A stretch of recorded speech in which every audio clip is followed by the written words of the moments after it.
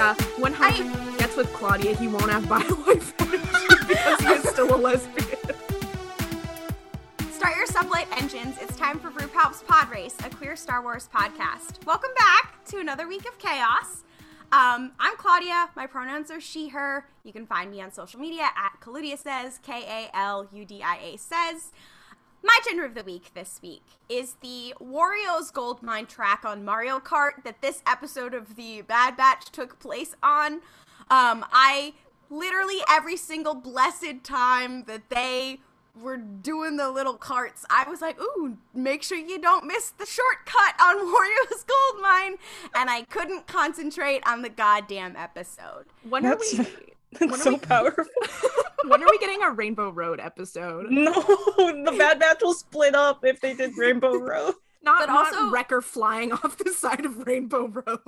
Actually, that's Noah's gender this week. Noah's not here, so I will be assigning him a gender. Noah's gender this week is Wrecker falling off Rainbow Road. I'm so sorry, Noah. Sorry, Rest in Noah. peace, King. Fly high, angel. My name is Ollie.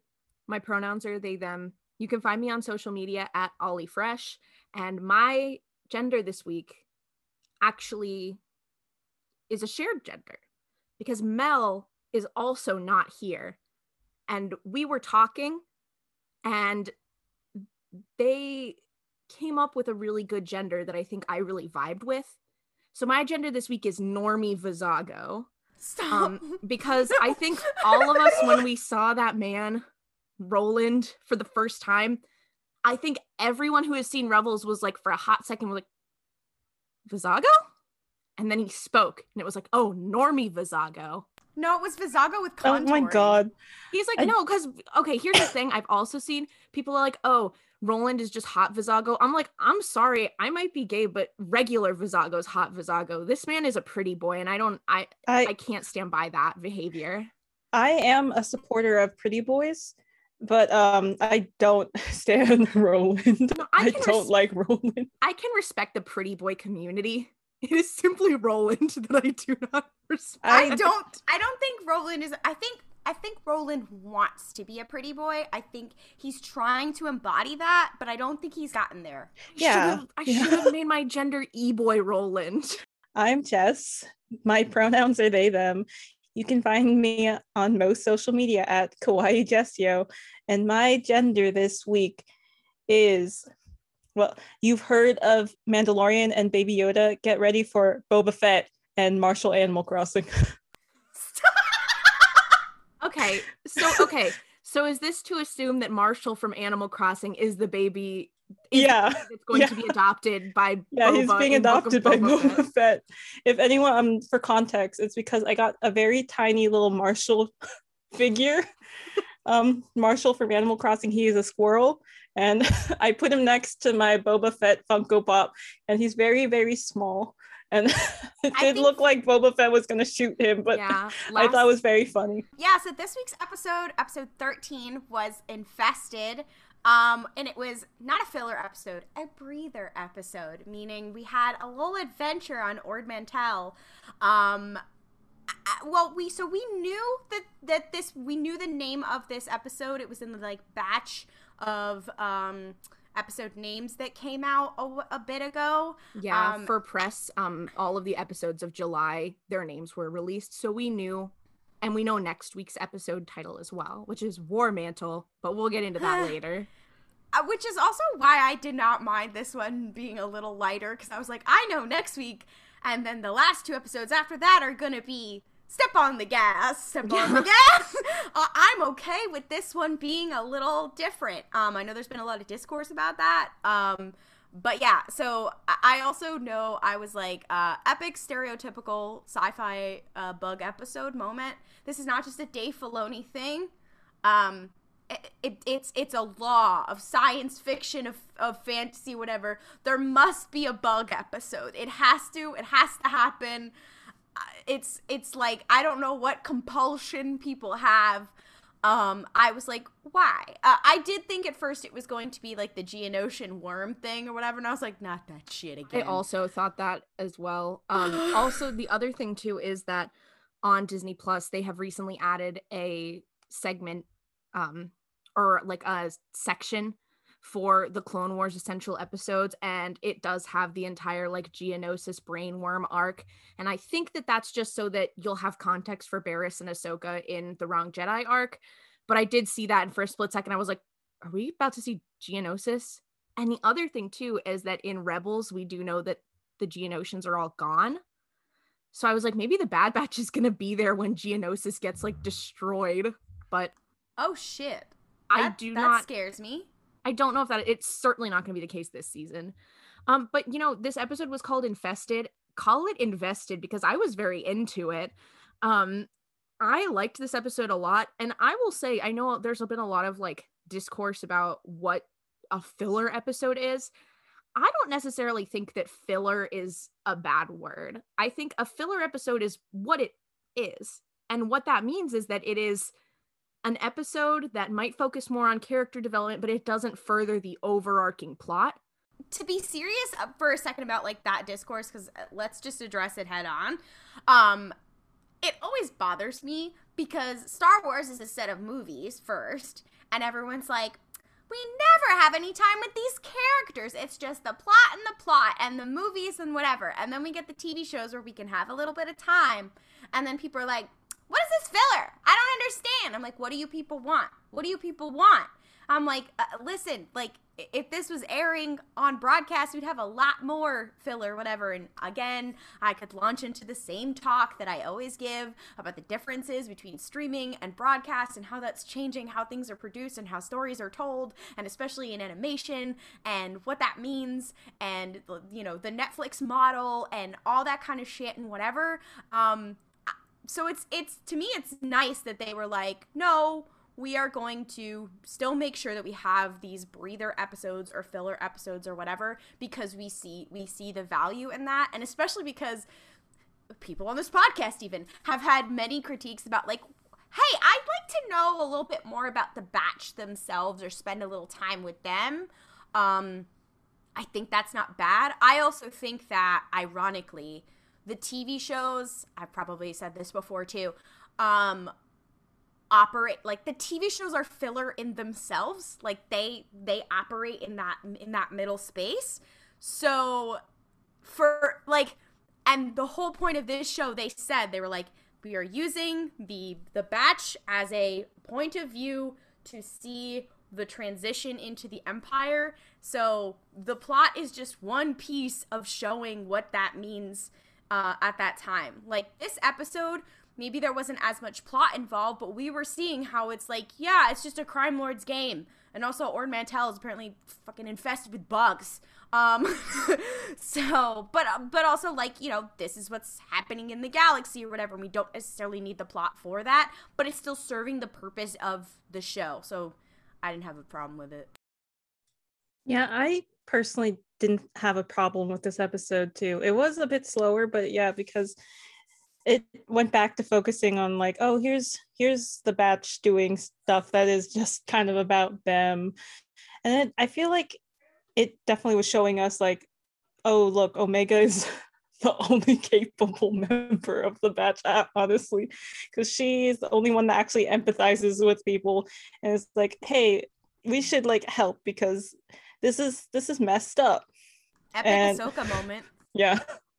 And I do think it might be setting up some more fun things with these syndicates and crime lords for maybe next season, because some of the plot that did happen, like why did they specifically name drop like Roland's like mother? She's not gonna be more important somewhere down the line. I don't know, because like it felt weird to just be like, oh yeah, this specific lady, I think her name is like Issa Duran. You don't want to like get tied up in like that business pikes. You're gonna start a crime war, a mafia war if you do this shit.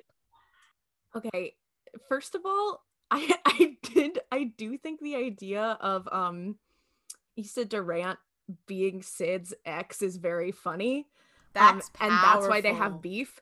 I would have liked in the Bad Batch to see more episodes like this one. Yeah. And I think like if we had the first like 5-10 episodes been like this, and then all of those heavy exposition episodes that we had in the first, like the first 5 episodes or the first 8 episodes, even if we had put those at the back half of the season, or at least like that pacing, I think that could have been really nice. That being said, the show's still not over, so I'm not going to get into the pacing of it, but I like the idea of like a more fun, carefree, quote unquote episode, because we got a lot of those in Clone Wars and we got a lot of them in Rebels. I think they're some of the more fun ones, some of the more memorable ones. It's interesting you talk about the pacing, because when I tell people like how to binge Star Wars shows or whatever, I often bring up how with Rebels, the first and last season are shorter than like your normal 22 episode sort of like broadcast season that the second and third season are. And it's interesting to me because also this is pretty much, I believe, like one of Disney Plus's flagship animated shows. So this was their first, like, okay, and it's with Star Wars, one of their biggest properties. Obviously they were still airing Marvel shows at the same time, so they weren't like putting all their eggs in that basket, and they had other stuff going on. Monsters at Work came out, but it is very, what I'm interested to see is if there is a second season. I am pretty confident there will be a second season. I think they'll probably have more room to do what you just said, Ollie, because I feel like they were probably like, okay, we have to really like knock it out of the park streaming wise. Like we can do like 16 episodes, but that's like really stretching it from a streaming perspective. Because all eyes are going to be on us. We do have that coveted Friday Disney Plus slot. And we're covering all of this time between when Star Wars content is coming out. So I feel like I'm hoping that like a second season that they'll have more room to experiment that way. I mean, and all shows also usually have more room to experiment in season 2 as well. So anyways, season 2 of The Bad Batch, get at me. So I do think that we are going to see Omega teaching Hunter and the rest of the Bad Batch empathy, because that is what we saw. That is what Jess was saying earlier. But I did just come up with a thought, because Jess was talking about it being like them being like, oh, the crime syndicates are going to be a bigger deal. Like the Pike Syndicate was a big deal in this episode. What if the Bad Batch becomes bounty hunters? And that's why they're not like relevant to like later on, like in Rebels, is because they are not a part of that circle, or maybe there's like some sort of falling out and they're separated like from the regular or from the rest of the rebellion, and like they fall into like underground crime activity. It's just a thought, and I just came up with it. Maul, Crimson Dawn, Maul. Okay. Yeah, this is how Maul can still win. The Bad Batch's Crimson Dawn members. Wait, ooh. I just had a sad thought. So some people have been thinking, okay, maybe the Batch will join the rebellion and they'll be part of the, like, what is it called? The Rebels Reconnaissance Special Forces or whatever that people were talking about that exists. So I did have a sad thought, and we were like, okay, so right now we have the whole War of the Bounty Hunters comic thing that's going on right now. We also have Book of Boba Fett coming out. And then the big revelation in this was that Miss Omega is Boba Fett's sister. And we're all like, yeah, it would make sense for her to be in the Book of Boba Fett. So you're saying, oh, they would be bounty hunters, whatever. What if, bear with me, she's friends with Sid now, like she's friends with Fennec, she's whatever, like what if she loses the Batch and then she becomes a bounty hunter? That's literally exactly what happened to Boba. Omega starts her own crime syndicate. No! Omega takes over Crimson Dawn. I was just gonna say that. The idea. Okay, Kira raises another girl boss. Wait, here's the thing. Maul has spent this whole time searching for an apprentice. He finally finds one in Omega, and Omega's like, "Yeah, I'll be your apprentice." And then, like later on, she's like, "I am stronger than you," and leaves. And that's when he goes to Malachor to go chill in the cave and wait forever. Wait, no, but we've honestly, connected the dots. It would be crazy because, like, it would be cool to be like, okay, and then the Batch dies, and then she has to like grow up on her own or whatever, and that would then it would tie into so many things or what, like Like that would be like really thematically interesting as well. It would be like Boba Django parallels, you know, poetry and rhymes. Yeah, well, exactly. Also, I mean, a lot of people compare Boba and Omega obviously to Luke and Leia, like of like siblings who were, you know, didn't grew up apart, and so they're like siblings but not. And literally siblings but not, and also identical but not. And it would be cool kind of because we have both Luke and Leia are Jedi, but Leia was only like for a little bit or whatever. I don't know, it'd be interesting. Both bounty hunters, but Omega's only a bounty hunter for a little. The idea of Omega being like, I just honestly, good for you, King. It's not my style. I do think, no, you know, knowing that like last week, Omega did confirm like she views the Batch as brothers. So if she does meet Boba, she'd also see him as her brother. So yeah, I'm thinking about them again. Well, okay. Oh, no. Here's another concept: is Omega sees the other clones as her brothers, Boba does not. So in Book of Boba Fett, or were she to ever meet Boba, they would both have a moment of, yes, we're Jango, like we're closer to Jango than any of them, and Omega being like, they are still our brothers, even if we do not feel like family with them, they still are our family, and we have a certain level of responsibility Bestie, to them as family. And Boba having to learn to have empathy for the other clones. Bestie, I can't do this. Like, I don't know how likely that is to happen, and I do love the idea of like found family being the most important thing in Star Wars. I think there's always so much emphasis put on like who's your blood family, and I don't think that is the point of Star Wars for the most part. Obviously there's important ties like Luke and Vader, but I think especially with the sequels, it's like your blood doesn't really matter as long as you are true to yourself. So it would be interesting to see how they would put Boba with Omega in regards to the other clones. It's just a thought. Aren't they saying for Book of Boba Fett that Boba would like kind of also be thinking and exploring his like past and dealing with like his Jango issues? So Omega could still show up in Book of Boba Fett. Omega and Book of Boba Fett were manifesting. Come on. I did also want to talk about something that I think is very funny. So in this episode, we did see a lot of organized crime. And talking about found family did make me think about my beautiful woman, Sid, who is a lesbian. Yes. I have decided if you don't think that's right, I'm sorry, you're wrong. But literally, here's the thing. What else would she be? So we were joking. That's like, oh, I think Jess's gender one week was Bolo and Ketch. Yeah, like, Bolo and Ketch. Like Bolo and his weequay life partner, Ketch. And we thought that was funny, but it's like they're really leaning into that. And I'm like, I know it's not Pride Month anymore, but did Star Wars just give us our first gay couple and Sid as their lesbian protector? Not to be a resistance stan on main, however, it really does remind me of Flix and Orca, who are a canonically gay married couple in Resistance. And then there is the like tavern keeper character in Resistance, I can't remember her name right now, is also like a big, powerful lesbian kind of character who's a lot like Sid. So all I'm saying is I've connected the dots. I am obsessed with MLM protector Sid, because she did also have that moment with Wrecker in the caves. Like, I know she wasn't really protecting him, but she was like, hang on, buddy. Like, Sid, and that's why she's helping the Bad Batch. And we've established Sid is like a queer elder. So even if she's like a mean queer elder who's been through it. So it's like she sees the Bad Batch and she's like, oh, these are a bunch of gay people raising a child who's transgender. Like as annoying as they may be, or as much as I don't like them sometimes, I'm gonna help them out. Sid is like began to bond with Omega and now has been like, I am going to protect this child. I know her name.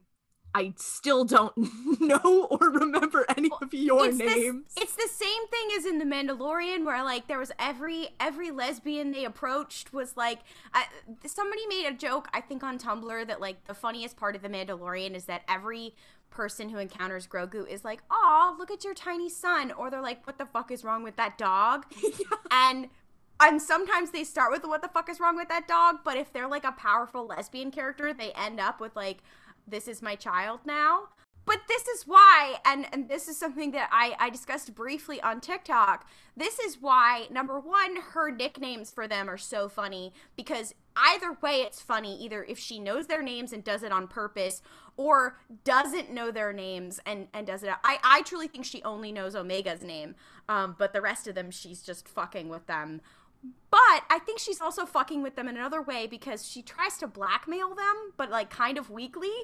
And she's like, well, I have a secret on you, whatever. And I'm like, bestie, they don't even need to be blackmailed. Yeah, they're walking around in their full armor and a ship from the Republic. They have not changed clothing at all. Hunter looks like a regular ass fucking clone, and they're walking around with a child who fits every description of every bounty on every planet. Like, what she's gonna tell somebody about them? Like, it's not like they're fucking hiding. Can we get Omega a change of clothes or something, or like a They hat? dye I know. hair, Get like- all of them new clothes. Like, what's going on? You guys are half kind of of them stupid. Half of them have Can we new have a- clothes. They just don't Can we wear have them. a makeover montage? Repainting Yeah, their where's the armor makeover? montage- Repainting their armor montage is actually extremely powerful.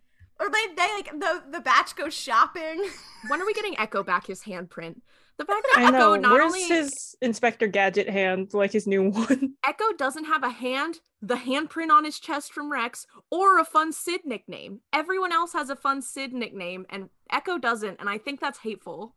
Speaking of which, TikTok user Flannel, correct me if I'm wrong. Yes. TikTok user Flannel, aka Eve. Made a video about how Echo's the only one that Sid does not have a nickname for, and so proposed a couple of possible nicknames, and I think the funniest one is Scomp. The idea of okay, Scompy? Not Scompy and Gonky. Oh my god. The idea of her being like Goggles, Scompy, come on. Like, the only other thing is, like, would be offensive too, because it'd be like calling him like a cyborg or a droid just straight up, and that's kind of fucked up. Ableist Sid. Ableist slur throwing Sid. Not slur throwing Sid. That's actually a very funny name. Like, that's what they call her in like the underworld. That's like, imagine if they had walked in and Hunter had been like, "Where's Sid?" And Roland's like, "Oh, slur throwing Sid, you're looking for her." I think if Maul himself walked in, Sid would have a nickname for him. She'd be like, "Legs, come here." Not legs. Oh my god. I can't with Either ableist legs or Sid. horns. And talking about Sid also, can we talk about her connection to Roland? Because I did go back to figure something out, and it was episode 7, Return of our King Rex. Battle scars, as Mel said a couple episodes ago too. That is when they actually got Ruby. That was the job they were doing before they came back, was they got Ruby, and Omega named her Ruby. And then they gave her to Sid, and Sid's like, "Oh yeah, this is for a dude. I don't know what he wants to do with it. Like, either keep it as a pet or eat it. Who knows?" I just like the thought that fucking Roland, like, Sid gave Roland this lizard armadillo and was like, "Here you go." And Roland was just like, "Oh, cool. Does it have a name?" And Sid was like, Ruby, because she probably heard Omega call the little lizard thing Ruby. And fucking Roland was like, "Nice, I like that. I'm keeping that. You're Ruby from now on." There was also something that I thought was very funny, which is that not only is Sid an MLM protector, she's also an MLM manipulator.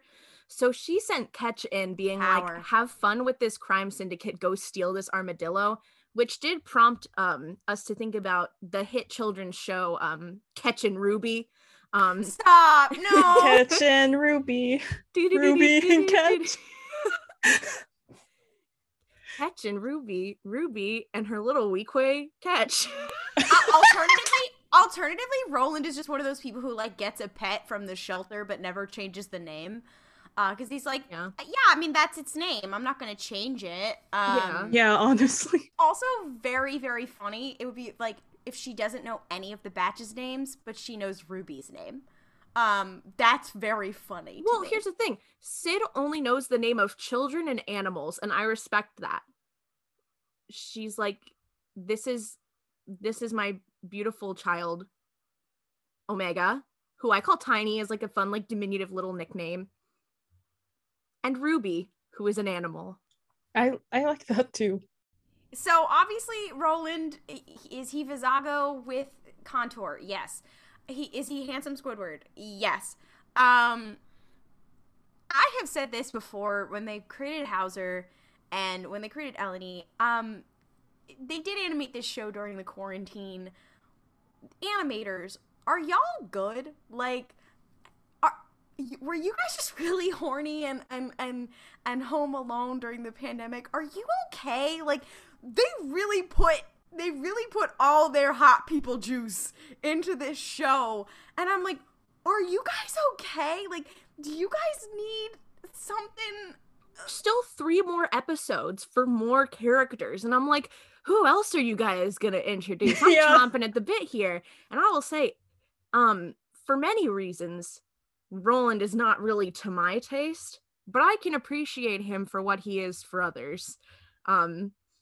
You know, I did call him a pretty boy in a bit of a derogatory way earlier, and I do not mean any offense towards pretty boys or pretty boy appreciators. I simply saw Roland standing where Sid stood, and I got angry. I was just gonna say, I, on the other hand, if anyone follows my TikTok, am the opposite of Ollie.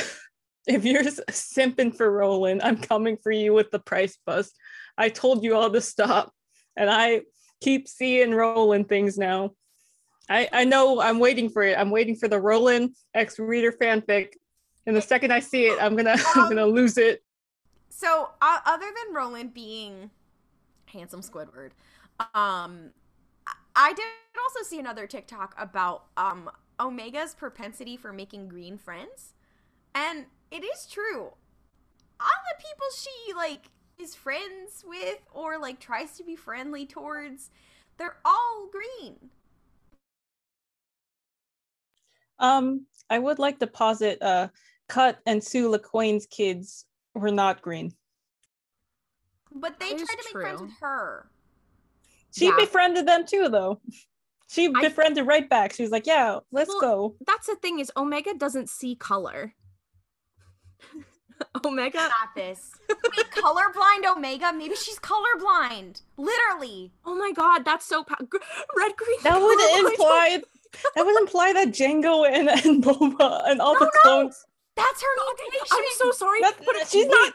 Wait. Red, green, colorblind Boba, whose armor is red and green, is very. He just thinks it's gray. He's like, isn't this really neat? My gray armor.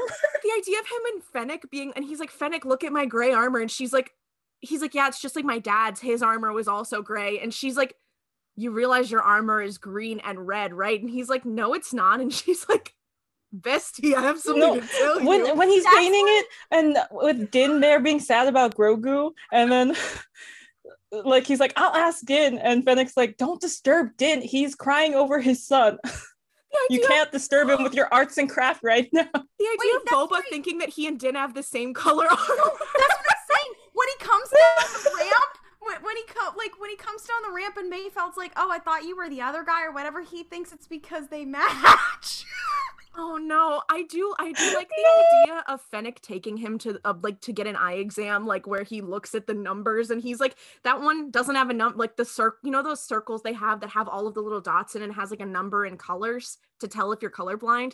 Boba does that and he's like, okay, that's a 1, just a circle. That's a 4, that's a circle. Fennec, you're trying to trick me. And she's like, there's a 7 there, it's very clear. And he's like, no, there's not. Colorblind Boba Fett King, I'm so sorry.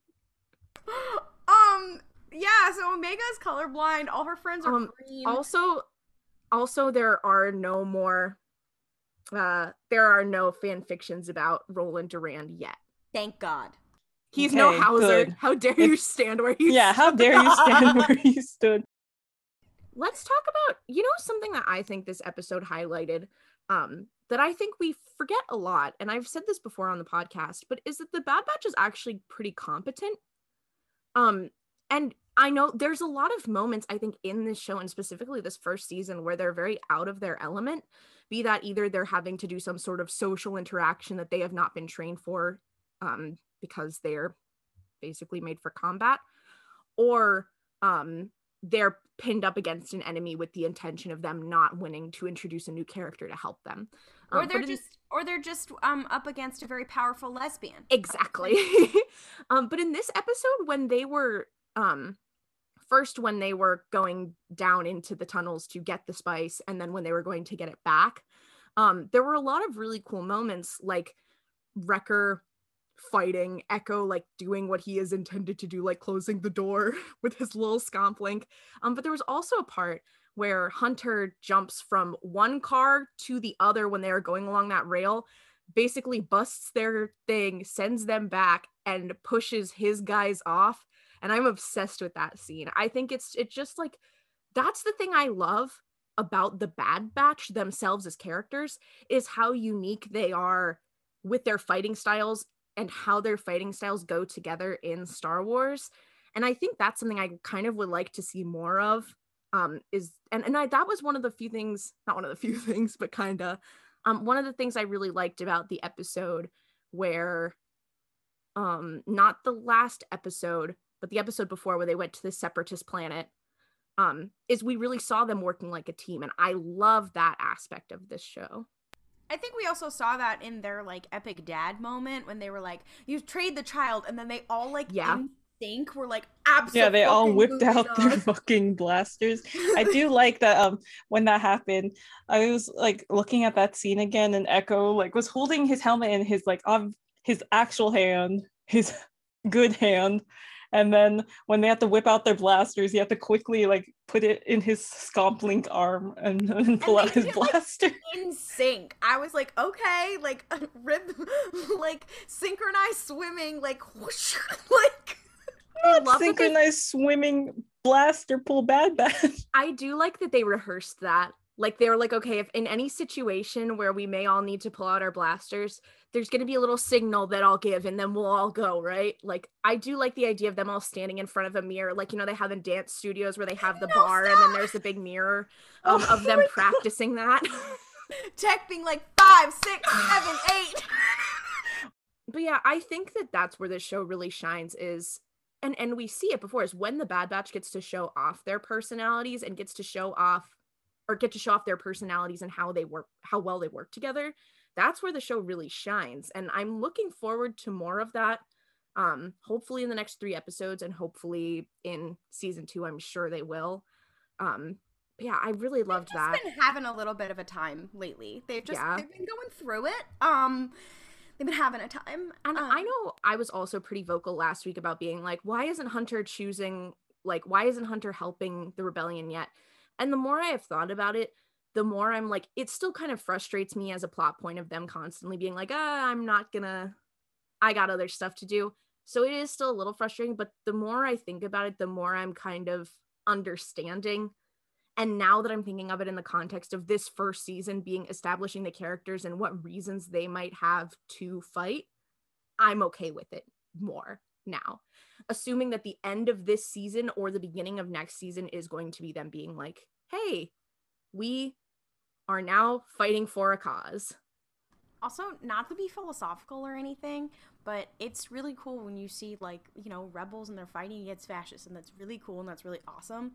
There is something very powerful, though, and I think this is why people like Callus or any other, like, defector character like Bodhi or something like that, when you see, like, the process that gets somebody there to be like, anybody can be anti-fascist, but like I think that's actually very powerful, and like they're at a point of like survival for themselves as like literal marginalized people within the world or whatever, and they're literally protecting their kid right now, and they're like, we just gotta earn money and survive or whatever, and to like they're navigating this like very real thing.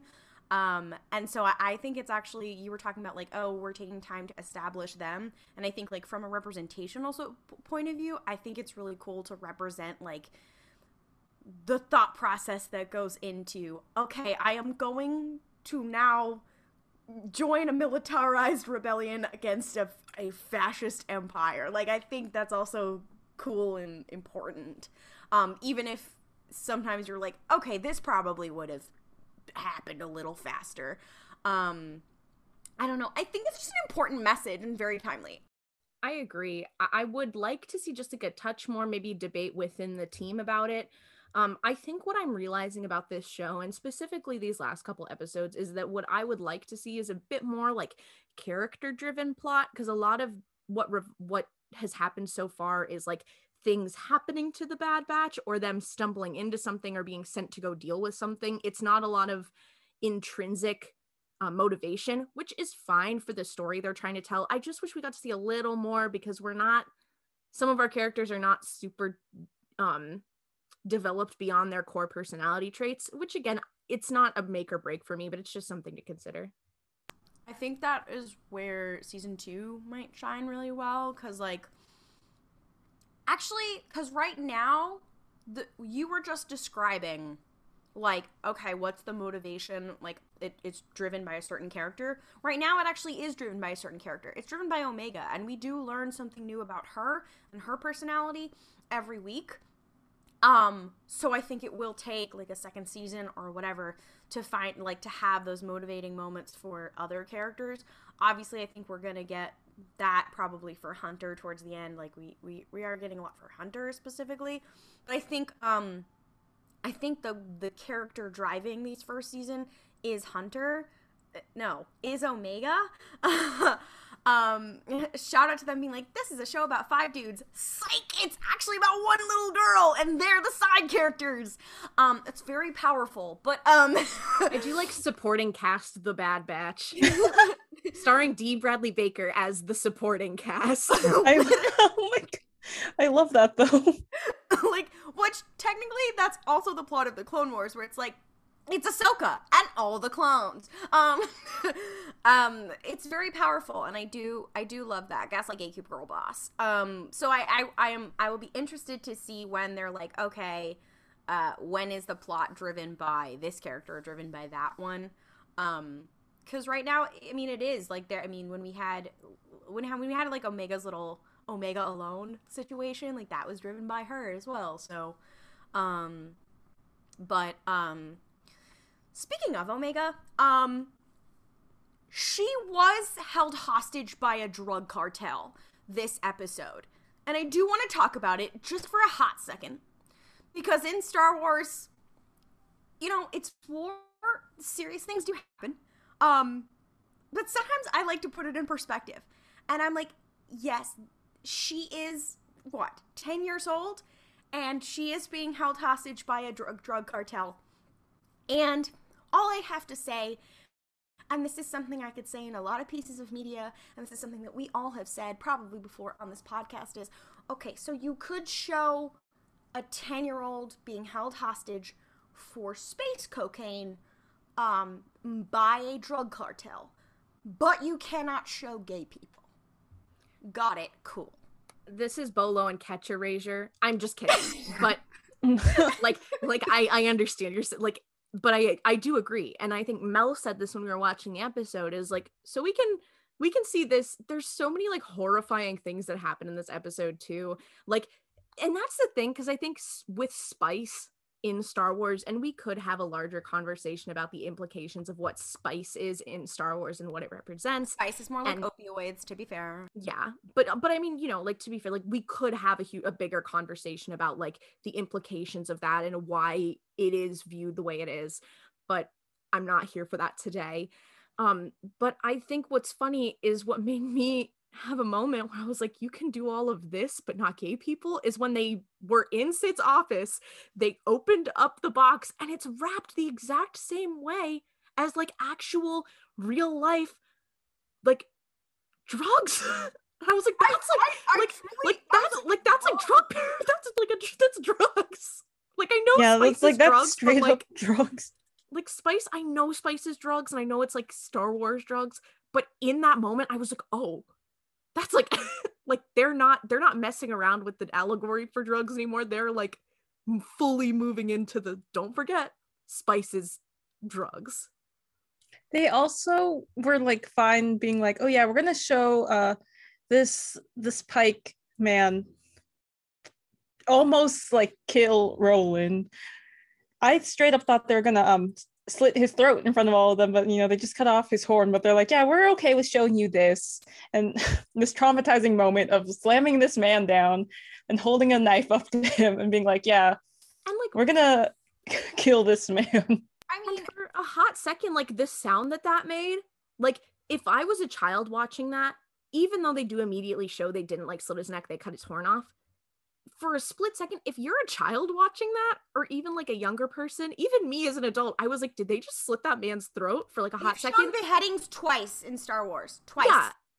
And most of the time, three times they have shown beheadings. Yeah, but this one, and they've shown a lot of like literal war crimes, and not like, oh, how people like, oh, Chopper's war crime, but like no, like literal war crimes on this show, committed by a character who, like, while Crosshair is a villain, he is still like in our eyes this, like, for a moment at that point we are still kind of deciding if he is a sympathetic character or not when he does that. And I think that is the turning point where they say, no, he's not a sympathetic character, like he's not one that you're supposed to relate to.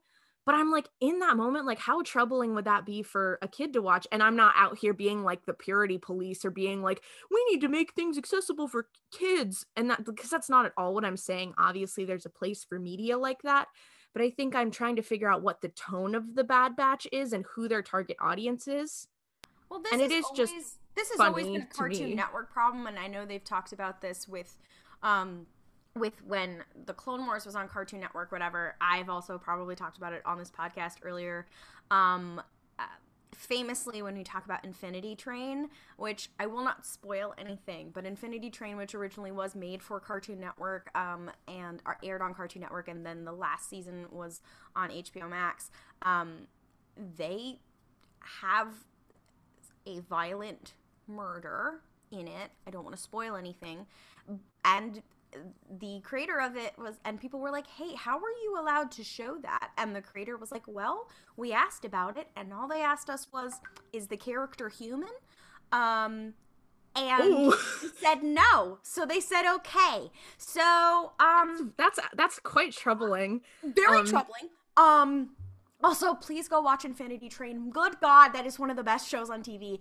But it does make me wonder. I mean, I started to make a list on Twitter, and this is a general thing of like, oh, they can show this amount of, sex and violence in a show, or they can just show this amount of violence in a video game, but they can't show gay people or whatever. Like, that's a known trope. But Star Wars specifically, which is about war, already has violence in it.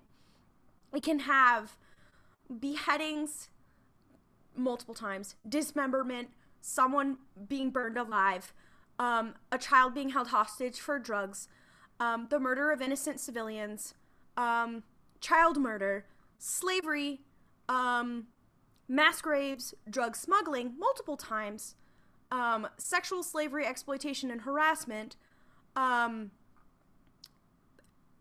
not gay people. I have read Thrawn do a preemptive strike more times than there is a gay person on screen.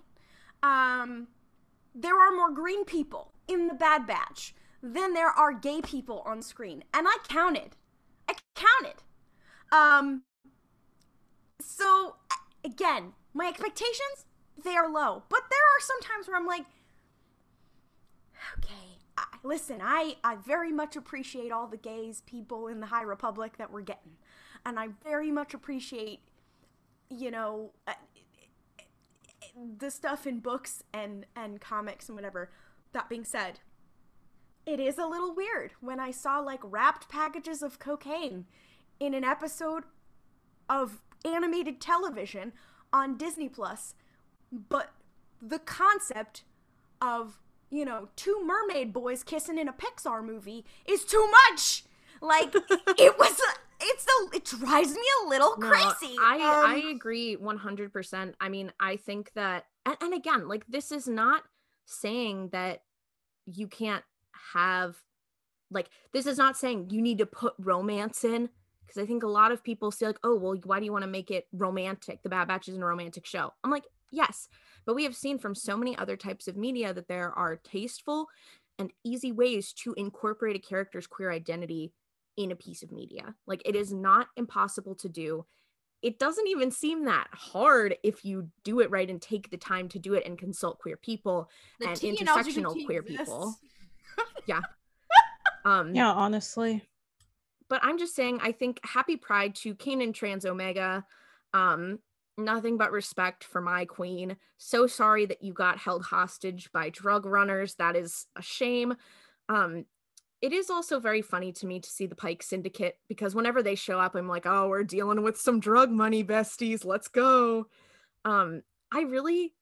Honestly, I kind of forgot that the Pike Syndicate existed until they showed up on screen. I'm not gonna lie, when I did see the, like, masked henchmen people, my first thought was not the Pike Syndicate. My first thought was Crimson Dawn, Maul, because my brain is Maul all the time. Granted, we did see the Pikes were working with Maul in, like, you know, season 7 of Clone Wars. They were talking to Maul, so Maul and Crimson Dawn could still show up. This is how Maul can still win. This is how Dryden Voss is secretly the season 1 enemy. No, not Dryden Voss. Not Dryden. Oh my God, Voss hair. Stop. Don't manifest Voss hair. Anyway, the only Voss I stand in this house is Quinlan Voss. Where is that man? I would like for him to be here. He's going to Starbucks. Remember, he's getting his pink drink. He's kind of late, but he'll show up eventually. Quinlan Voss shows up a season late with Starbucks. I love that for him. I would die for this. I have some final thoughts. It's nothing too crazy. I just want to say I really liked this episode. I kind of wish that we had gotten more that were this tone. I think some of my favorite episodes of Rebels are like this. Like, it very much reminds me of the episode with Zeb and Ezra stealing the TIE fighter, where it's like, it does have some quite serious content, but the core of the episode is the characters do something that's like kind of off track, doesn't really add to the story, but a little wacky. Episode? I'm sorry? Is it the Mayloron episode? Yes, it is. Yeah. I love that one. Like, that one is a Rebels episode that I always remember. Yeah, it is. Where I'm like, oh, that's where I, like, fell in love with Zeb. Like, yeah. there's a lot of, like, I kind of wish that that's the more, like, quote-unquote fillery episodes. Like, I wish that we got to see a little bit more of that from this season of The Bad Batch. But again, it is not hindered my enjoyment of the show. And I'm also still, like, I'm still kind of trying to figure out where I stand a la, like, The Bad Batch as a whole, because I think the biggest problem with the show at this point is pacing, but I am reserving my full judgment until the season's over. But, like, I'm still really enjoying it. I like it a lot. I love the characters. I would love to see a little bit more from them, like, emotionally and developmentally, but I like them. I like those funky guys. What can I say? I get a lot of serotonin from it. I'm not gonna lie. Every week I'm like, please, this is the only thing I got going for me. Love that.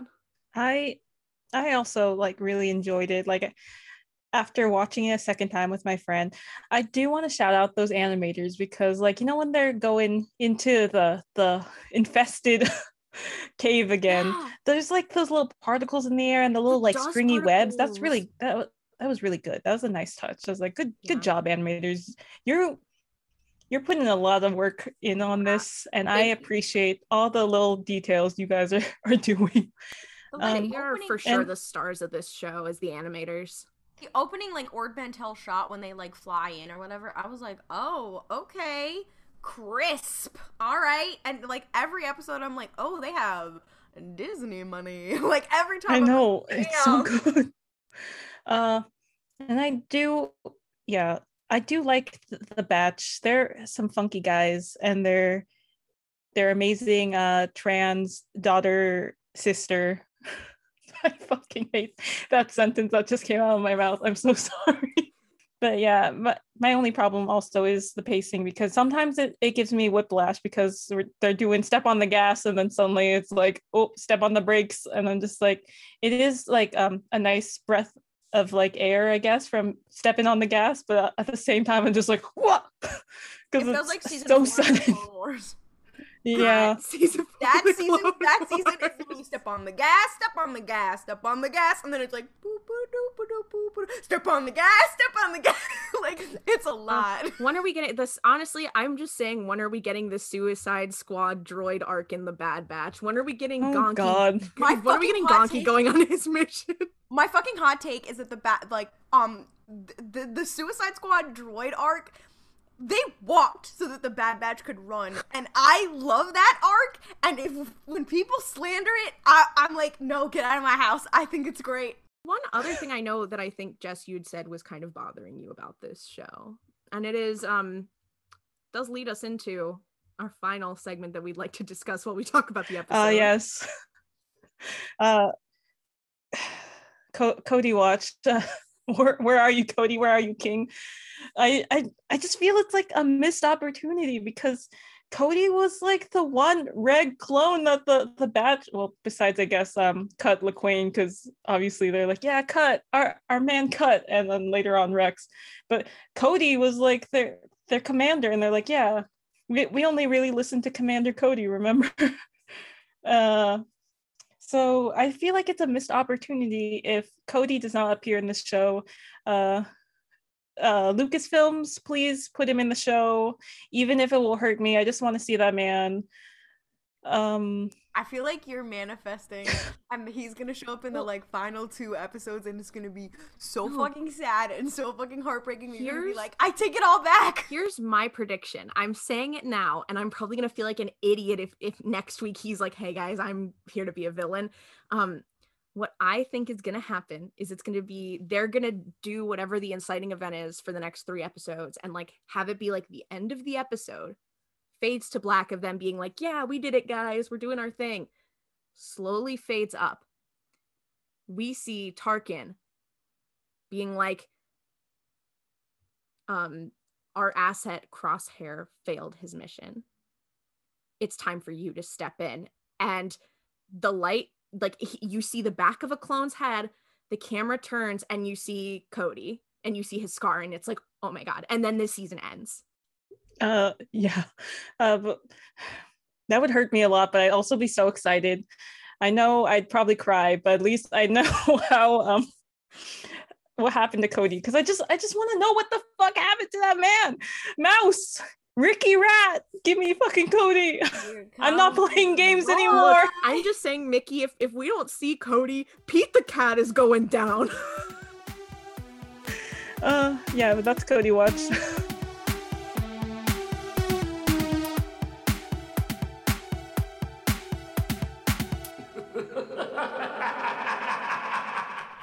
So because we have 2 hosts that are out this week, we're going to play our fun little game called Criff, Naboo Honeymoon Decapitate. It's fuck, marry, kill, but in Star Wars. Each of us will be thinking of 3 characters that the others and ourselves then have to sort into one of those 3 categories.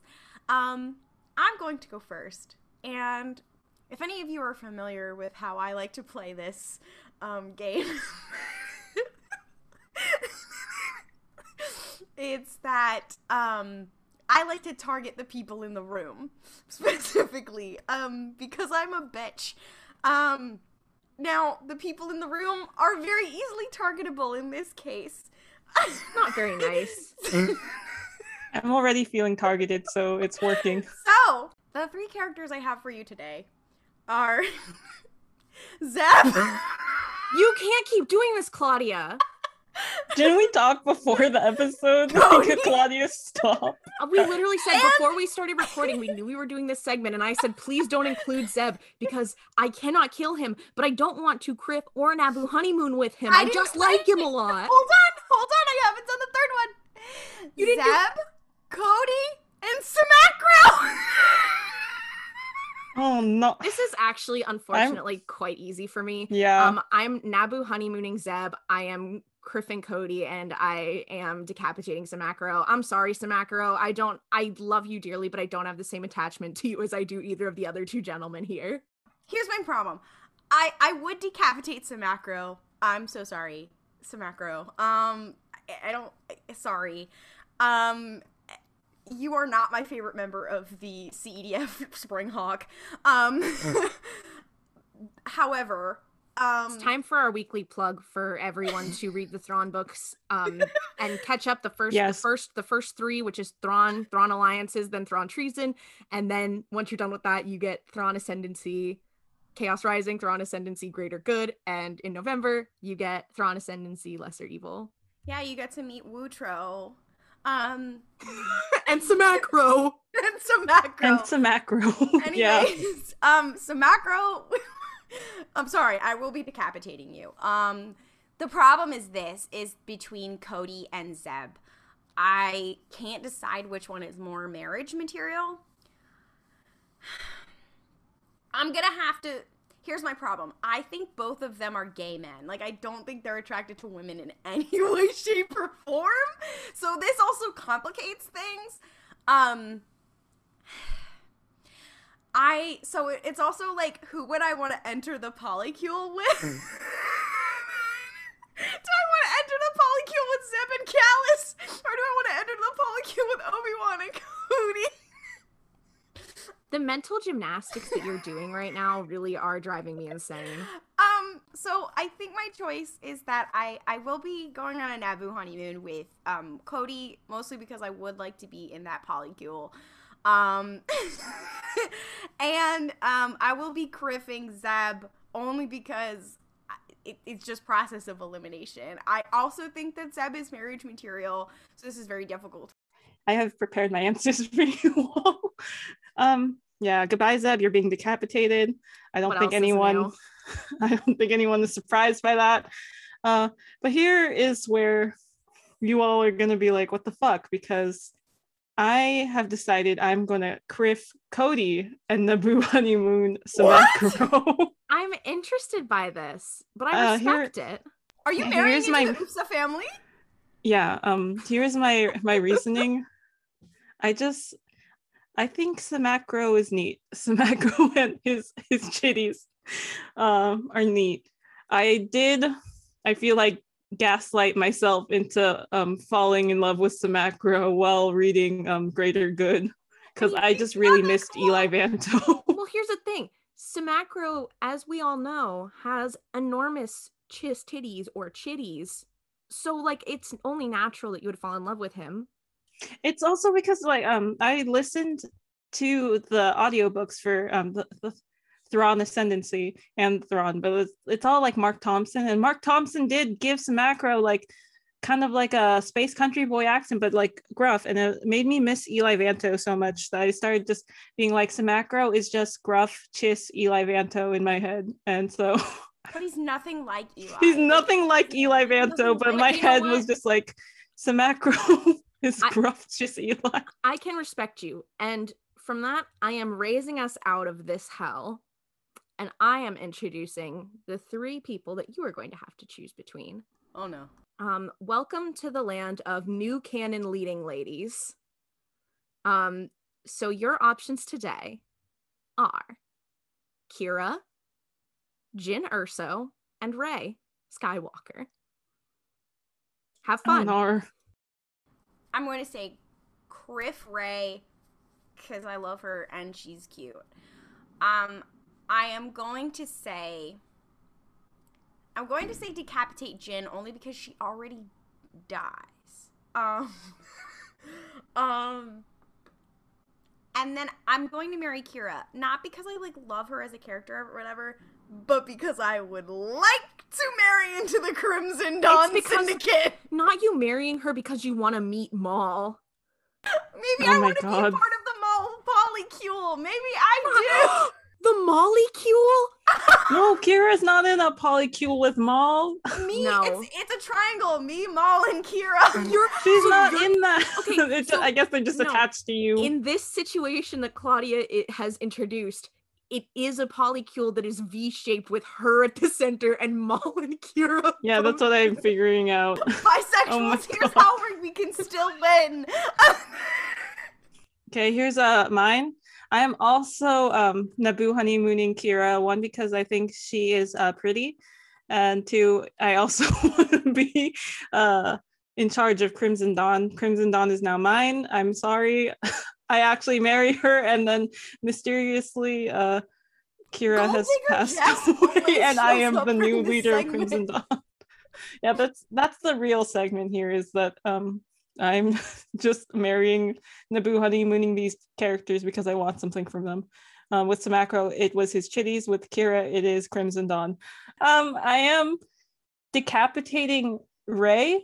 I really love Rey, and I do think she's really neat, and I do like the sequels. It's just Rey, I'm sorry, you had very terrible taste in men. I hate Ben Solo / Kylo Ren. I don't know what you're talking about. There was never a third sequel. But I will have, some crimes can never be forgiven. You did kiss that man, and I have to end you for that. Jess is like, I can't have an indirect kiss with Ben Solo. Ew, not with Kyle Ron. Get out of here. And then I am gonna criff Jyn Erso. I'm so sorry, Saw. I did kill Rex at one point, and now I have criffed your adoptive daughter. Dads hate them. No, just Saw Gerrera hates me. I have my answer. I came up with this pretty easily. I am going to decapitate Kira. I think she's very cool. I love her sense of style.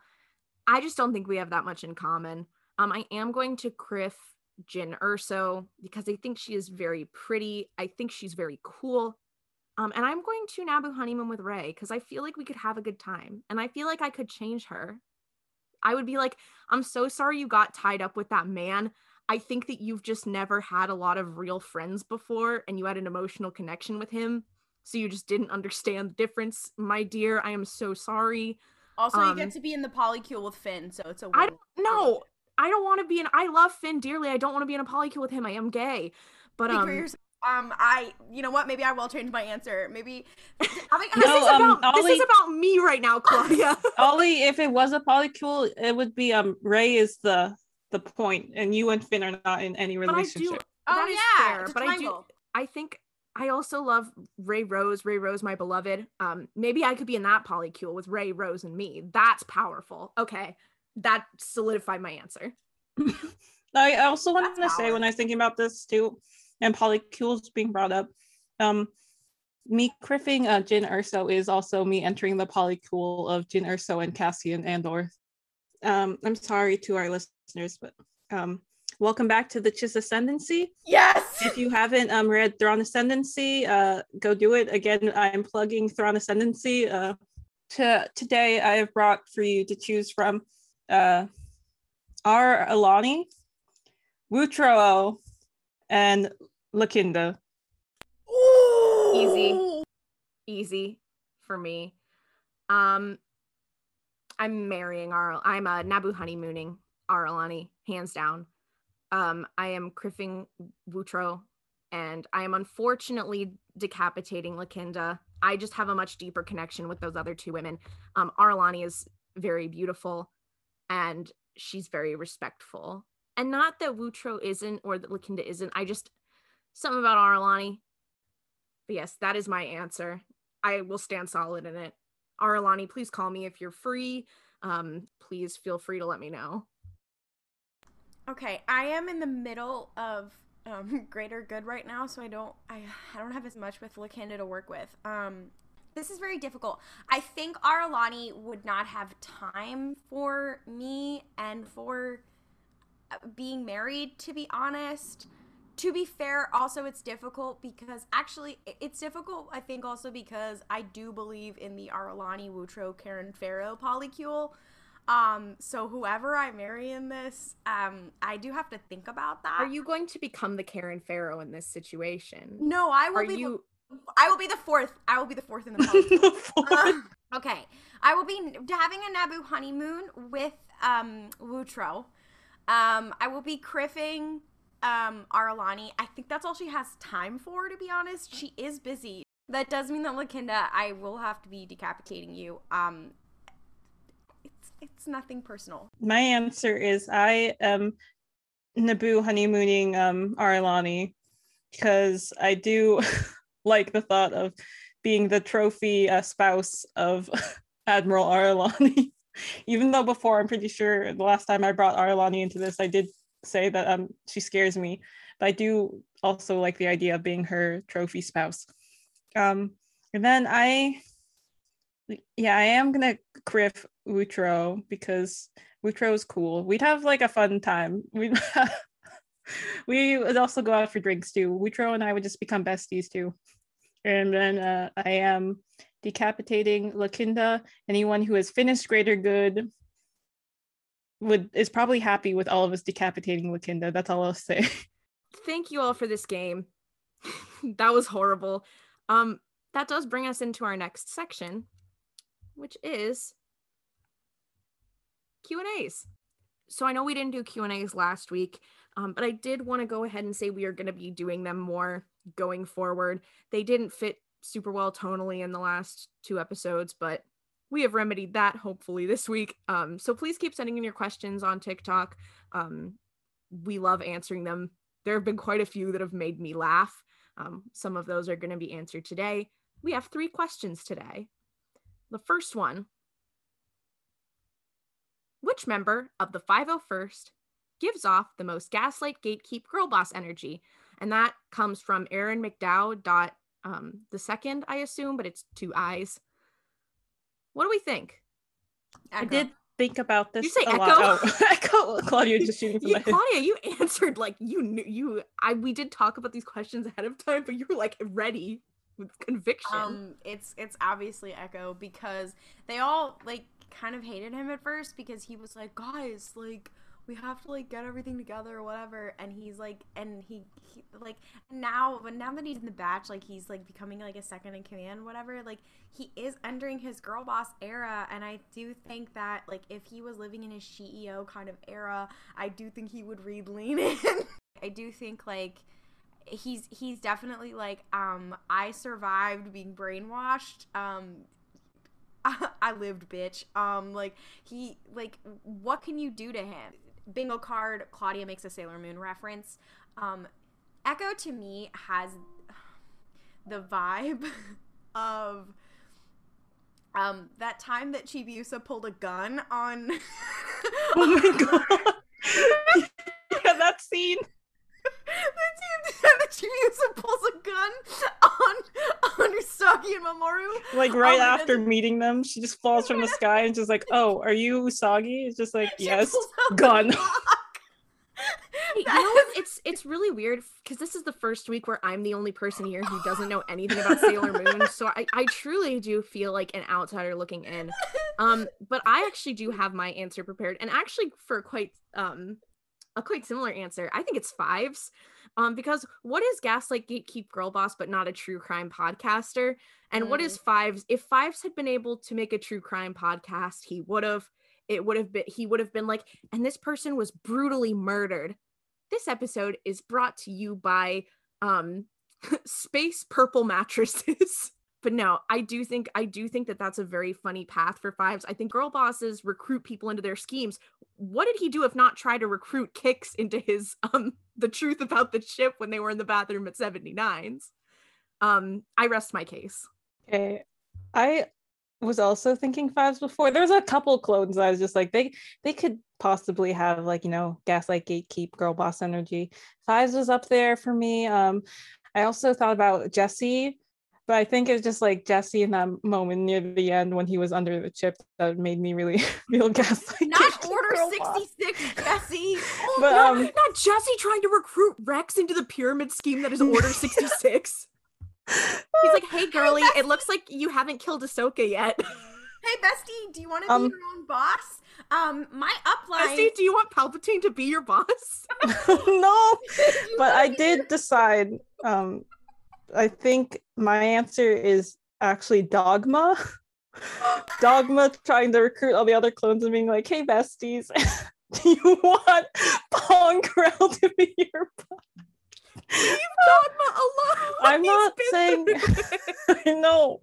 I'm not saying Dogma's bad, but I do think he has a lot of Gaslight Gatekeep girl boss energy. He did also gatekeep all the clones and being like, we have to like, you know, do things just like General Ponkrell says. Dogma, wait, that is would make actually getting the pink Cadillac his entire personality. that is actually so true though, because here's the thing: a lot of women who fall into the gaslight gatekeep girl boss situation were just exploited by a higher ranking person.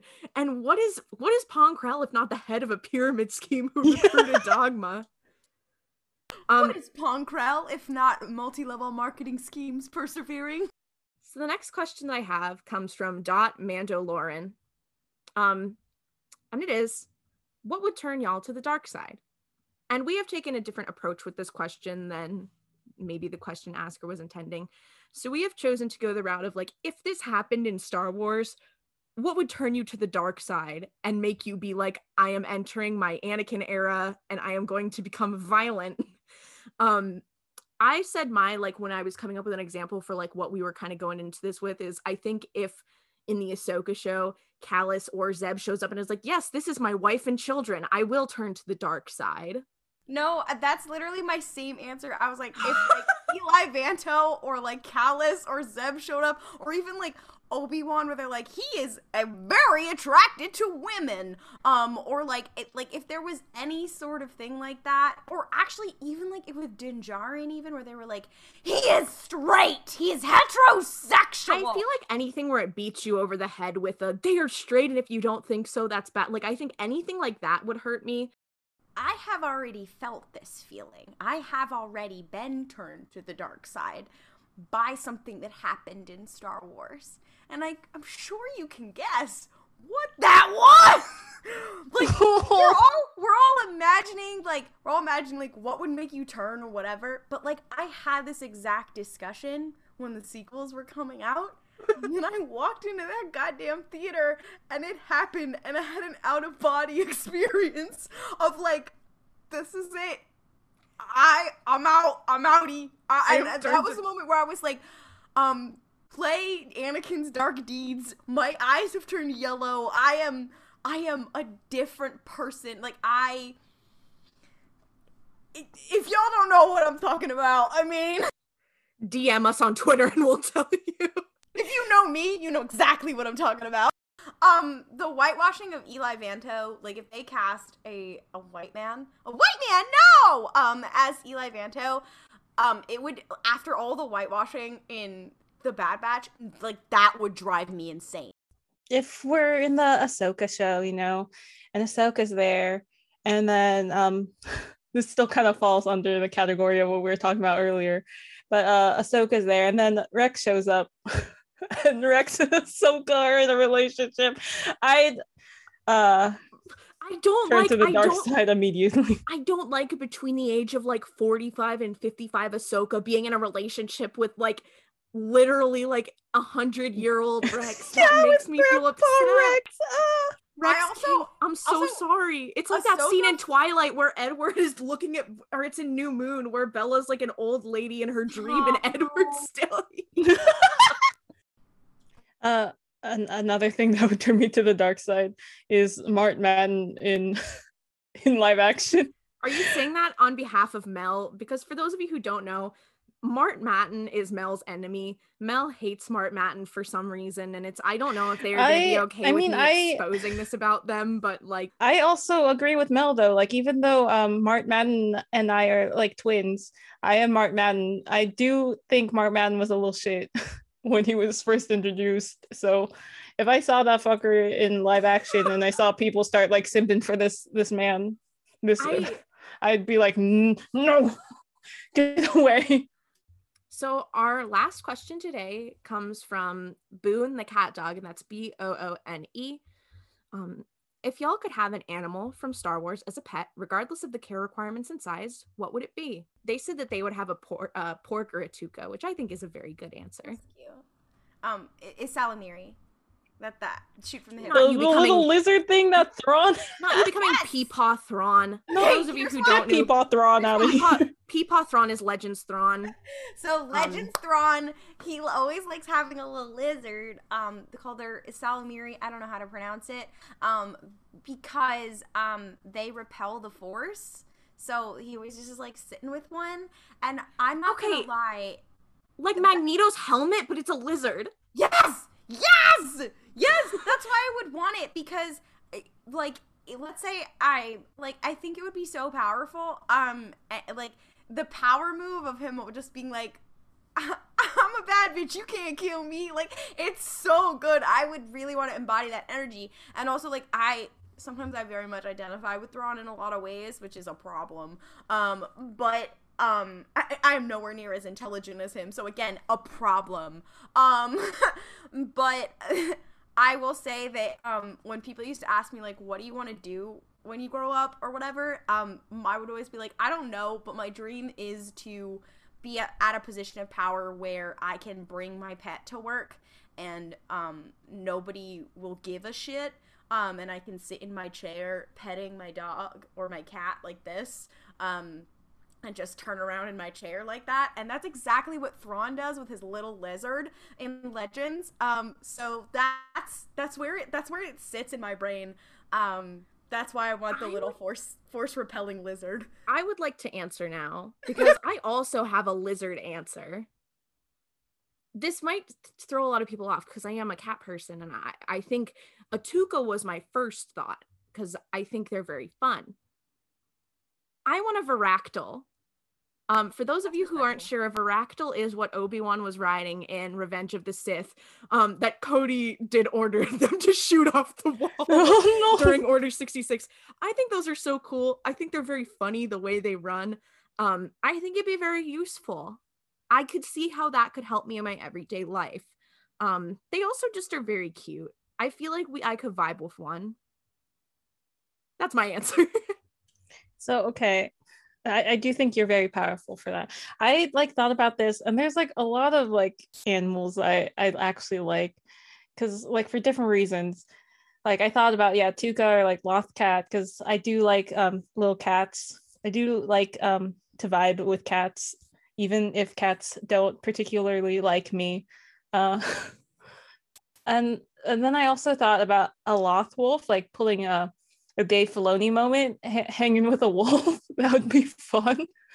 But I do think in the end, my answer is actually a Gacklebat. Jess, the way I almost said Gacklebat, I was literally thinking before we started, I was like, should I say Gacklebat? And I was like, no, I'm not going to say Gacklebat. No, just kidding. It's not actually a Gacklebat. I think a Gacklebat would definitely kill me. Not even probably. I think they would just straight up kill me. It sees Jess and it's like, I don't like the cut of this person's jib. I think I want the Zillo Beast. You can't get the Zillo. Where are you gonna put a Zillo Beast? I mean, to be honest, do you want to know what my actual answer is? Not the Zillo Beast. No, it's not the Zillo Beast. But Ollie, you should know about this because you have played Fallen Order. But it is the Shio bird, the giant fucking bird in Fallen Order that you get to ride on. That is what I want. He and I are besties. I really enjoyed that moment in Fallen Order where you get to ride this giant ass bird. So I want one of those. And the thing is too, when Jess says giant ass bird, it's like the size of a school bus. Yeah. Bigger. Cal Kestis was tiny on this fucking giant bird's head. Yeah. So that's what I want. I like that we have basically gone from the smallest, we've basically sized up, so it's like a Pokemon evolution from the Yosemite. Not just entering their fucking How to Train Your Dragon era, me and the Shio bird, we're besties. But it's like a Pokemon evolution. The Yosemite, which is a small lizard, enters to a mix of the bird lizard larger moment of the Varactyl, and then we go all the way up to the largest size bird. I love that for us. Good job, guys. Dave Filoni, what the fuck happened to the Zillo Beast? Please, I need to know. I like the idea that the Zillo Beast just shows up. That's how Dave Filoni's decanonizing the original trilogy, is have the Zillo Beast eat Palpatine. Original trilogy. So it's once again time for everyone's favorite segment, Name That Ship, where our hosts have brought fics, and we try to guess the ship of the fic based off of the tags that are telling us a story. And Yeah, I just want to say we're not like trying to shame any of these authors. We're just having fun. We fanfic writers are the backbone of society, and we respect them. And also, don't go looking for these fics and harassing these authors, anyone, because that's not cool. But yeah, time for Name That Ship. This is all in good fun. And I have one. Oh boy. This one, I think, I will say, I don't think that the ship itself, I have not read it, and you'll understand why later. I don't think the ship itself is like bad, and I don't think I begrudge this writer based on the tags, but it's a lot, and you'll understand. So this fic is called Running with Lightning Feet. It is rated E for explicit.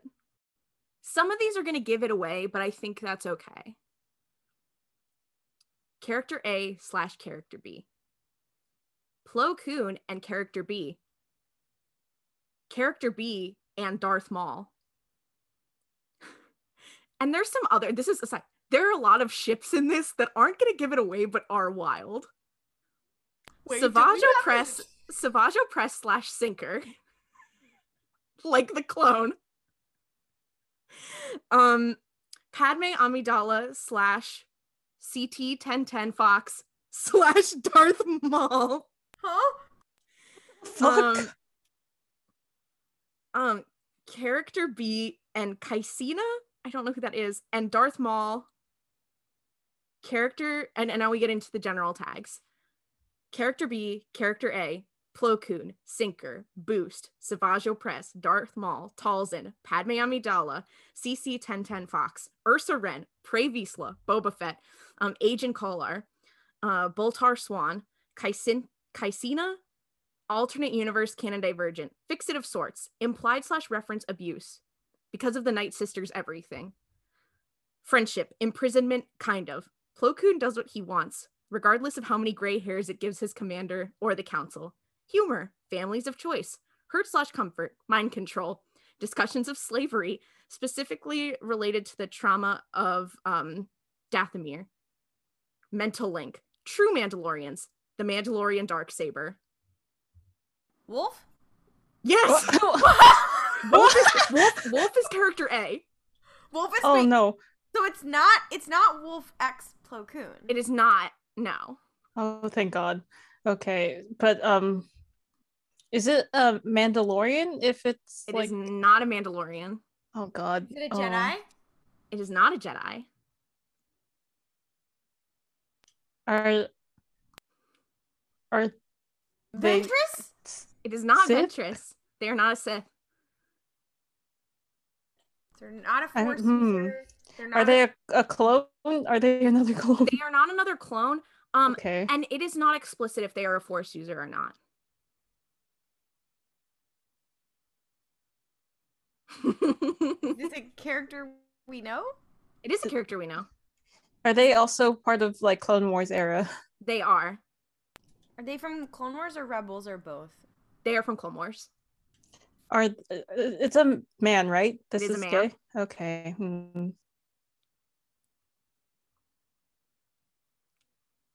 Is he a bounty hunter? He's not. I will give you another hint. I do not believe we have brought this ship to the podcast, but this is a ship that all of you are aware of. Wolf and somebody. Yeah. It is. Is it Feral Press? It's Feral Press. And here's the thing. I will also add, and one of the reasons that I brought this fic that, because the tags they don't really tell, like, it's a lot, but it's not crazy. How many words do you guys think this has? Oh, this has got to be like 15 fucking chapters. It's more than 15 No! chapters.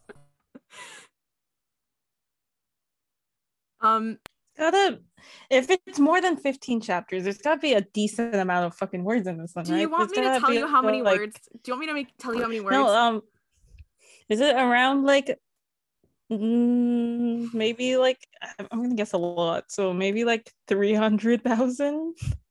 Or more or less? I will say, I believe, so there are currently 58 out of 73 chapters written. Why are there so many? Here's how many words there are. 258,740 words. And it is not completed. I and have here's to the thing, respect this person's dedication. This is something that we don't usually do. This was updated today.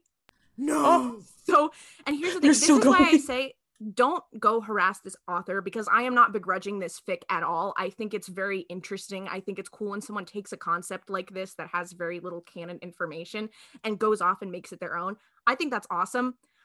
I was just so shocked at the pure number and how much dedication this person has to this. And I am like not making fun of them. Yeah, honestly, that's really powerful. Like, I respect them. You. Studio, like, can I get into this person's brain that they were able to write 50 chapters about Feral Oppress? Yeah, and I love that. Like, Feral's one of the unexplored characters of Clone Wars who I would love to know more about. This person is putting the work in. The summary is Feral gets kidnapped by a Jedi Master. It's the best thing that ever happened to him, aka how Plo Koon's foray into Sith napping saved the galaxy, featuring galactic road trips, daring expeditions into Sith strongholds, plenty of soul searching, pirates, the Death Watch, senators with big blasters, more pirates, and 3 brothers who aren't prepared for any of it. Like, damn, okay. I respect this. All right. I just thought it's very powerful. This is very powerful. Yeah. Like, good for Some people are so creative. Oh my god. Wow, this really makes the fics that I have, which are mostly crack and weird crossovers, a real just contrast, because that took me on a journey. Yes, I have a fic. I actually have several, but the one I have chosen today, it does say that it is crack. But it seems like it's like not like, oh, this is crazy, but just like, this is a good old fun time. Let's go on a journey. Rating is general audiences. So there are several relationships in this. All of them are kind of insane.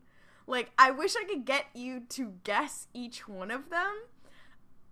I actually didn't know how to present it initially, because I was like, they're all kind of, well, there's one that's very common, and then the rest of them, I have a lot of questions.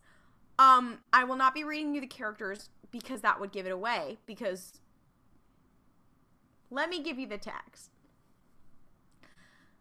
Marriage does not solve everything, but it will solve this. Crack. Sidious's plans are all ruined, because no one can withstand the power of a Jedi flirting with them. Fix it. Reminder that this is absolute crack, and was written in like 30 minutes. Collections. Mary, character number 1 challenge. Fun, humor, crack in a galaxy far, far away. Fucking superb, you funky little dadaist. Let me give you the summary. That might clear some of things the identifying things. John Varuna had been a marriage officiator for nearly 2 decades, and he'd seen all sorts of odd things. Still, he didn't think he'd ever had such a strange medley of individuals gathered in his office at one time. Is this about like a marriage, like an officiant on? Hold on. Here is your clue. I'm sorry. 2 Kaminoans, 5 Jedi, a fully Beskar-clad Mandalorian, and 2 clone troopers. Okay. I'm sorry, who's... Okay. Hold on, I'm not done. I'm sorry, whose wedding am I officiating? A tall, imposing man in Jedi robes stepped forward. All of ours. Okay. So wait, is this... So this is multiple couples? Yes, so it's 1, 2, 3, 4, 5 couples. That involves 2 Kaminoans, 5 Jedi, a fully Beskar-clad Mandalorian, and 2 clone troopers. What the fuck is happening? Now, again, this is Clone Wars era. Obviously, you have guessed this. Claudia, we're stupid. You expect us to do this? Okay, is Cody Wan one? Start guessing. Is Cody one? Ship number 1. Is that Cody one? No. Okay, so there are no common ships in this except for one that's sort of a little more common than most. The rest of them are kind of crazy. Okay, I'm stupid. You think I'm gonna guess? Is one of them Mace Windu? Yes. One is it character Mace Windu is / Pons? Okay, hold on. One character is Mace Windu. Who is he shipped with? Is it Pons? No, but it is a clone. Is it Wolf? No. Is it Rex? No. Okay, Mace Windu / Rex is very powerful. I'm actually unironically that's very powerful. This is even more powerful. Oh, it's Cody. Is it Fox? Yes! Wait, Mace Windu and Fox? Ding, ding, ding! You got it! Okay, next that's kind one. of everything. Okay, so that's one. There's 5, you said? Okay. Wait, you said Kaminoans are involved in one of these? Or? Are the Kaminoans together? No, they're not. They're with... Is it Tanwi? No. Is it Lama Su? Yes. One of them is Lama Lama Su? Su. Oh, God. Is the other one Nala Se? Yes. Okay. So, Are these with Lama Su clones? X someone and Nala Se X someone? Both of them are with Jedi. Oh. Wait, Nala is Se one- X is it- Obi-Wan. No. Is it Nala Se and Shakti? Yes. Okay. All right, we got 2. Ding, ding, ding. The Lama Su is with a Jedi too? Mm-hmm. Lama Su and Obi-Wan. No. I was gonna say, is it Yoda? No. Is it Plo Koon? Yes. Lama Su and I am 3 for 3 right now. Okay, wait, so there's 2 more ships? It's Okay, one of them has a Mandalorian, right? So is it Jango Fett? Yes. Okay. Obi-Wan? Yes. Jango. That's the normal one. Oh, okay, so that's the normal Okay, ship. and the last one's a Jedi and a Jedi? A clone. Um, Not a clone. It's not Is Rex it Soka, Yoda? is it? Oh, No, God. it's nothing gross. It's nothing gross. It's just one I've never seen before. is that Anakin? No. Okay. Is this a Jedi from the Jedi Council? Yes. Is it Kit Fisto? Yes. Oh, no. Okay. Is it Kit Fisto and and Phil? What? Is it Phil? Okay, I guess it's not Phil. wait, it's another Jedi, right? No, Jedi it's X a Jedi. clone. It's a clone. Oh wait, yeah, fuck. Kit Kit Fisto. Fisto Is it and Cody? No, we already got Cody. There's We no did? repeats. Who's It's Cody? Cody with? and Mace Windu. Oh no, we used Fox Oh. and Mace Windu. No, you guessed. Oh wait, so it was Fox. Or it was Oh. Cody and Mace Windu, not Fox and Mace Windu. Okay. Okay, that's also very powerful. Sorry, Wait, that so, I wasn't actually 3 for 3. I'm a fool in man's boots. So I got Jango and Cody. Fuck. So okay, so it's Kit Fisto. Is it a clone who's like a clone we know pretty well? Or we like- know this clone. I wouldn't say we know him well, but we know him. We know his name. Is this a member of the 501st? No. Are the 212th? No. Of the 104th? Which one is that? Plo Koons, the wolf pack. No. Is it one that we have said today? Yes. Is it Fox? Yes. That makes sense. 'cause- Fisto Fox. So Okay. here's what we have. Dang.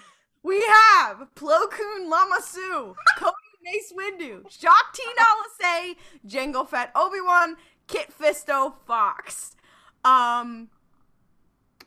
This That's is so much going on. You know what? Good for chapter. them. It is 1,600 words. And Not a lot of words for so much content.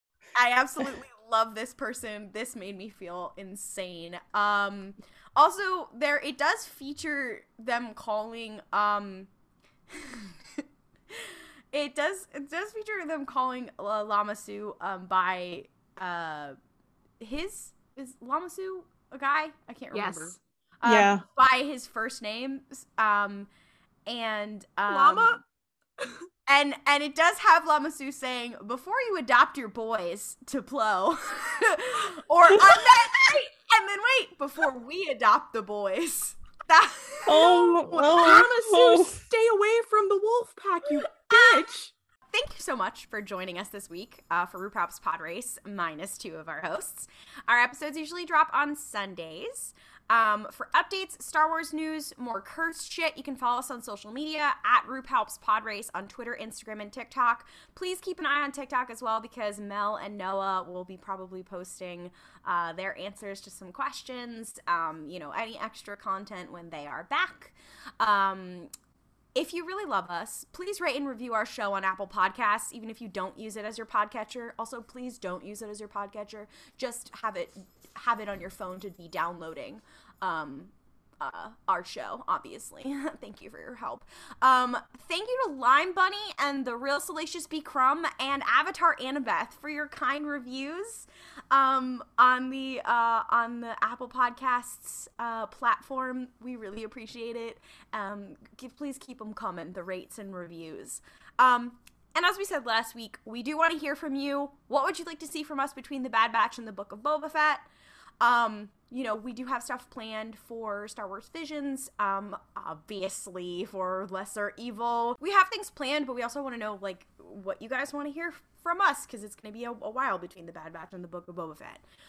So send us a question in our TikTok Q&A. You could tweet at us. You can DM us on Instagram, Twitter, or you can send us an email at RuPaul'sPodRace@gmail.com.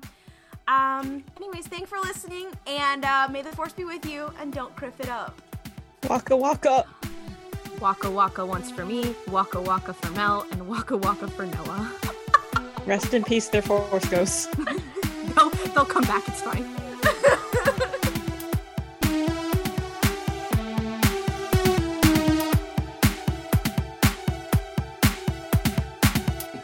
ha.